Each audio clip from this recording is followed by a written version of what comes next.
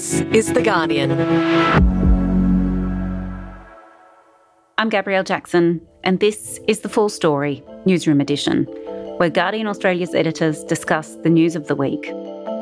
As COVID-19 continues to spread and hospital numbers soar under the strain of yet another new variant, the climate crisis confronts us daily with crippling floods in Australia and heat waves in Europe, and the war in Ukraine shows no sign of abatement. People have just started switching off the news. A Reuters Institute report into digital media earlier this year found that interest in news has fallen sharply around the world, from 63% in 2017 to 51% in 2022, while 2/3 of Australians say they actively avoid the news.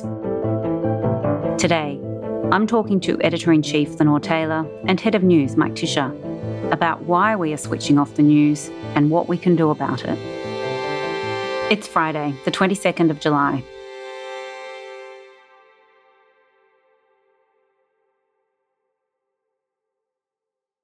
Lenore, you started one of our news meetings this week with a bit of a COVID in-joke that elicited some sardonic laughter from some of the editors in the room.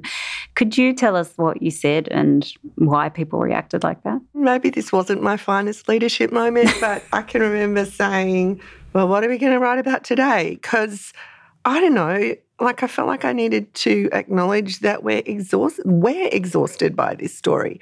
It is still the biggest story in the country, the most consequential story.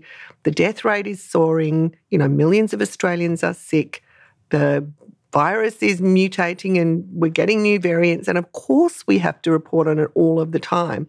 But we've been reporting on it for 2.5 years. And it really is exhausting and increasingly difficult to find ways to present the information in a way that people want to consume it. I think there is a general exhaustion around the news in general and COVID in particular, which is what I was slightly ham-fistingly referring to. And COVID's not the only bad news story that's around at the moment, is it, Mike? It's never the only bad news story that's around. There are always bad news stories around. But it's the baddest. It is the baddest. And I think the thing about COVID, particularly at the moment, is that it feels like we're sliding back into a pattern that we thought we'd come out of. It feels like previous parts of the pandemic where we're counting deaths, we're looking at restrictions, we thought we'd left all that behind us. So that is particularly a sort of psychologically grim place to be, I think. As for the other non-COVID news, as ever, there is a lot of bad news around, and particularly with the climate crisis. It's different in scope from just a regular bad news story like an air crash or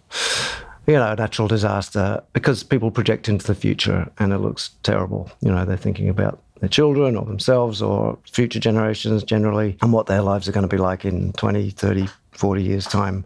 And then there's Ukraine, of course, which similarly, on a shorter timescale, we hope, but to seem there's no sign of the war ending in a good way. So, everywhere you look, there are bad stories, which is always true, but at the moment they do seem to have a particularly sort of apocalyptic or, grim, grinding years ahead feel to them. Because they do. I think we are in an era where there are these crises that are existential and uncertain. We don't know how they're going to play out. There's a multitude of them. They're connected, and it leaves anybody, any thoughtful person, with a really sort of deep uncertainty and anxiety about the world. And what do we know about how readers, listeners, people in general are reacting to this news, Lenore? Well, it's interesting because early in the pandemic, readership across all mastheads and all forms of media really soared. And readers had this insatiable need to know about this new thing that was happening, and we were providing really factual information. Remember the daily briefings and the case numbers and all the explainers about what is this virus and what does it do to your lungs, and all the maps and the graphs and what's happening in your local council area and who's, which country's doing what where. And people really wanted to consume that in the early days. But now, probably because it's dragging on and on and on, and because there's this kind of multitude of bad news, there's a number of studies that are showing that there are a cohort of news consumers who are just wanting to turn off the news altogether. I think the Reuters study found 42% of Americans are actively avoiding the news. In Australia, about 2/3 of respondents said that at times they actively avoided the news. I think because it's overwhelming, and that's understandable. But I mean, that does present a pretty big challenge to those of us who both have a responsibility to bring people the news and who really believe that the news is the thing that allows a collective understanding and a collective response to the challenges that the world is facing. You know, like, it's on us to step up to the challenge of getting the news to people in ways that they can consume, because non-consumption of news, you know, holus bolus across the society, I think leads to a very insular, you know, self-absorbed, singular mindset, which I think is kind of dangerous. Like, we provide the sort of commonality of understanding, and, you know, we've got to find a way to keep doing that now more than any other time. What does that kind of disaffection lead to, Lenore? Well, I guess it's something that politicians are grappling with right now as we face this new wave of COVID-19, in that a logical response would be to mandate masks again, or to mandate work from home again, or lots of things. But one of the things that politicians have to take into account is the extent to which people are just goddamn well over it.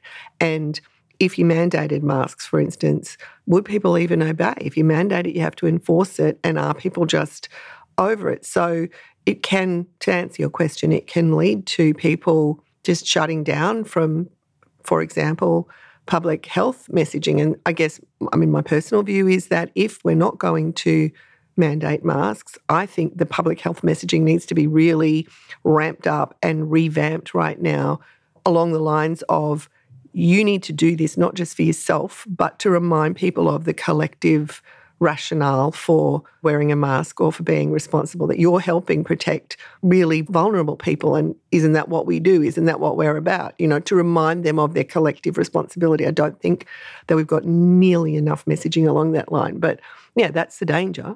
One of the things that Reuters' digital report found, Mike, was that people thought there was too much news about COVID and politics in particular. What do we do about that? It's very difficult for any one outlet to do anything about that, because I think the problem is not so much that we're not producing more news than we did before in previous years, nor are regular newspapers producing more news. It's just that the way it's coming out is different, and people are getting the same story repeated at them from multiple sources because they don't consume news in the way that they did when they were mostly getting it through newspapers and the TV. So if you have a smartphone, which pretty much everyone does in Australia, it's very hard to avoid being bombarded with the news either through news channels or through your social media feed. Even if you don't want to, even if you actively want to avoid the news, it's not that easy to do that. It is really difficult to get out of that sense of being under siege from the news, I think. And do you think there are things that we can do? We can be really careful to present things with perspective and context. So there are a lot of medical studies that come out that sound dire or terrible, but when you interrogate them, it's not a peer-reviewed study, it's not an accepted view yet. There's lots of stories in that sort of vein where to report them accurately and put them with perspective and context around them actually makes it easier for people to digest and understand, and makes it less overwhelming. So that's one thing that we can do.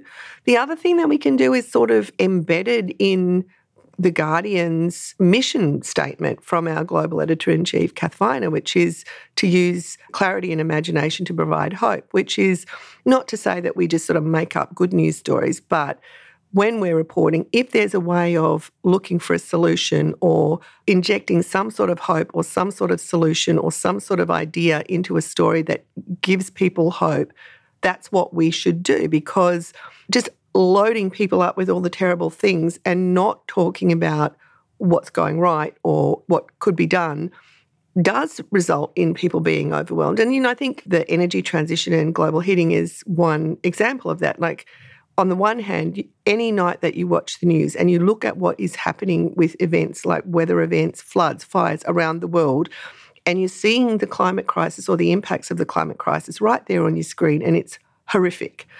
But then if you think about the ways that technology is improving, the leaps forward that many countries and many types of technology are making, we do have the wherewithal to actually do something about this. And putting that context into stories, I think, is one thing we can do that actually helps this. It's really interesting that you say that, Lenore, because we had our audience editor go through some of the biggest stories of the last few weeks. And one of them was change is possible. Meet the Gen Zers who embrace climate optimism. And it was about, what young people are doing, the action they're taking. So it did have some solutions in it. And I think that the other part of that is also to take a backwards-looking historical perspective as well, to see how far we've come. It's like there are lots of social and economic indicators that show things have got materially and socially better for many, many disadvantaged groups of people, not just in Australia, but throughout the world over the past relatively recent period. That's not to be Pollyanna and say everything's getting better. We're making progress towards some, nirvana. So, yeah, we have to try to provide that historical perspective, and that there are good things to draw out of where we've come from as well as where we're going to. And I think we can look at stories that show good things about humanity, people who help each other in the floods, or, that reaffirm the human spirit, if you like. And people really respond to those stories. There's a real hunger for those stories. One of the things we ran recently was just a little story about a choir in Brisbane that was singing Kate Bush's Running Up That Hill in a community choir, and Kate Bush wrote to them and said how great she thought it was. And I've got to admit, watching the video of that song made me cry. And I kind of thought, why did I cry? And I think it was because it was a whole lot of people just being joyful together. And that's something people need to see too. Sort of redefining what news is to some extent, isn't it? And these are not sort of breaking news stories, but a lot of the stories we do, or, features that we write about relationships, for example, and about how to live, like some people call service journalism. We wrote a story about why houses in Australia are so cold in the winter. And that kind of story, although it's not a good news story, it's a story that connects with how people are living now. But there are many other stories, like we wrote a story this week about mayonnaise, which is just comparing what do you think are the best brands of mayonnaise in Australia. It did really well. People love to read about that.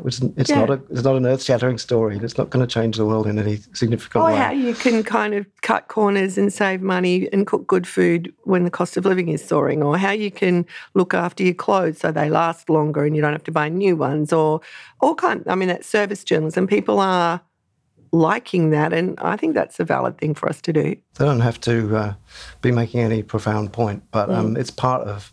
And also, if you leaven the bad news with those kind of stories, that brings people to a place where they can get the news if they want to as well. Well, we've also changed some of the way we distribute our news, right, Lenore? Like, young people are one of the most disengaged groups, so we're doing news on TikTok now.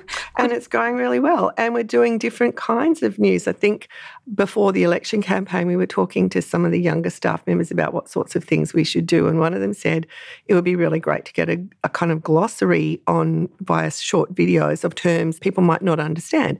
I admit I was kind of surprised because some of the terms were, what is GDP? What is pork barrelling? What is a hung parliament? But we do pepper those terms through our stories. And if readers don't know, we do have a job to tell them. And those videos are going really, really well, particularly among younger readers or content consumers who consume content more via YouTube or via TikTok.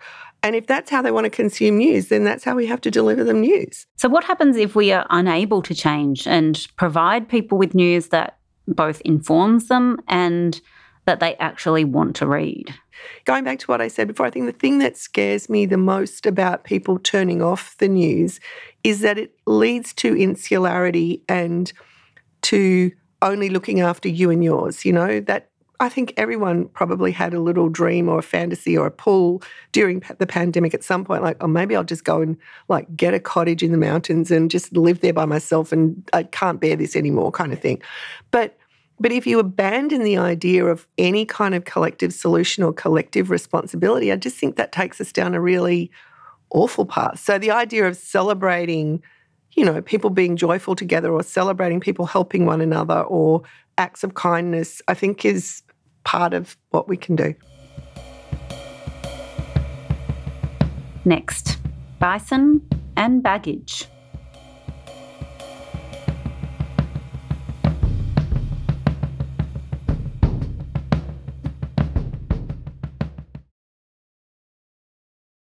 Now we come to what we can't get out of our head. What is it for you today, Lenore? Well, I'm going on a trip to Europe in about a month, and so I am absolutely horrified and mesmerised by pictures of the lost luggage mountains at airports around the world and the global lost luggage crisis. And I spend my spare time thinking about what I can possibly fit in my carry-on bag that will get me through and how I can make sure that my bag doesn't end up in that enormous pile of bags.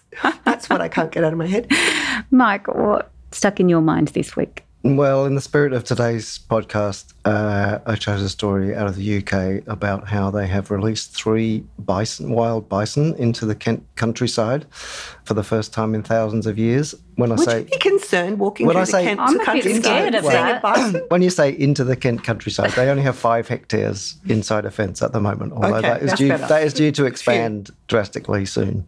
This story went really well, and a lot of our rewilding stories are very, very popular because for the reasons that we talked about earlier, I think it's people feel like it's something that holds out the promise of a different way of living and a better way of living in lots of ways. And it's just a kind of lovely story about people living, hopefully, in harmony with quite wild animals, quite large wild animals. Speaking of large wild animals, this brings me to what I can't get out of my mind, which is a massive kangaroo that was in the park next to my house, in between me and my house, and I couldn't get there. It watched me and it was so scary.